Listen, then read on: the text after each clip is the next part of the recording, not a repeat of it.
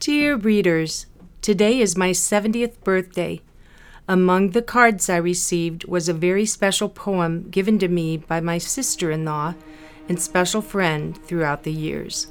Last February, family celebrated her 65th birthday, and she has accepted the aging process very gracefully. When family surprised me and celebrated my birthday in June, she shared these thoughts. Happy 70th birthday. Seasons come and seasons go. Soon you will reach the big 7-0. Our bones may ache and eyesight dim, yet all depends on what's within. With faith and trust in God above, and promise of His unchanging love, whate'er befalls us, we shall endure. He's always with us, that's for sure. We do not know what the future has in store. God grant us serenity, courage, wisdom, and much more.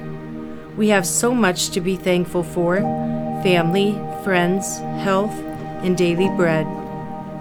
As homeward on our journey we tread, we give our God all thanks and praise.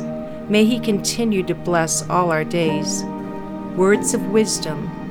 One who sees beauty in all things never grows old. To be 70 years young is sometimes more cheerful than to be 40 years old.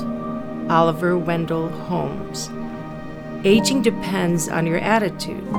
One should not worry about one's exact chronological age in reference to his ability to perform one's tasks.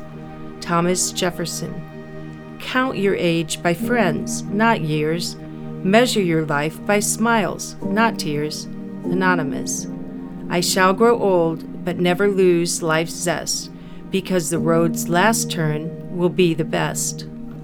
Warm Thoughts from the Little Home on the Prairie over a Cup of Tea by Louetta G. Werner, published in the Marion Record on July 18, 1996.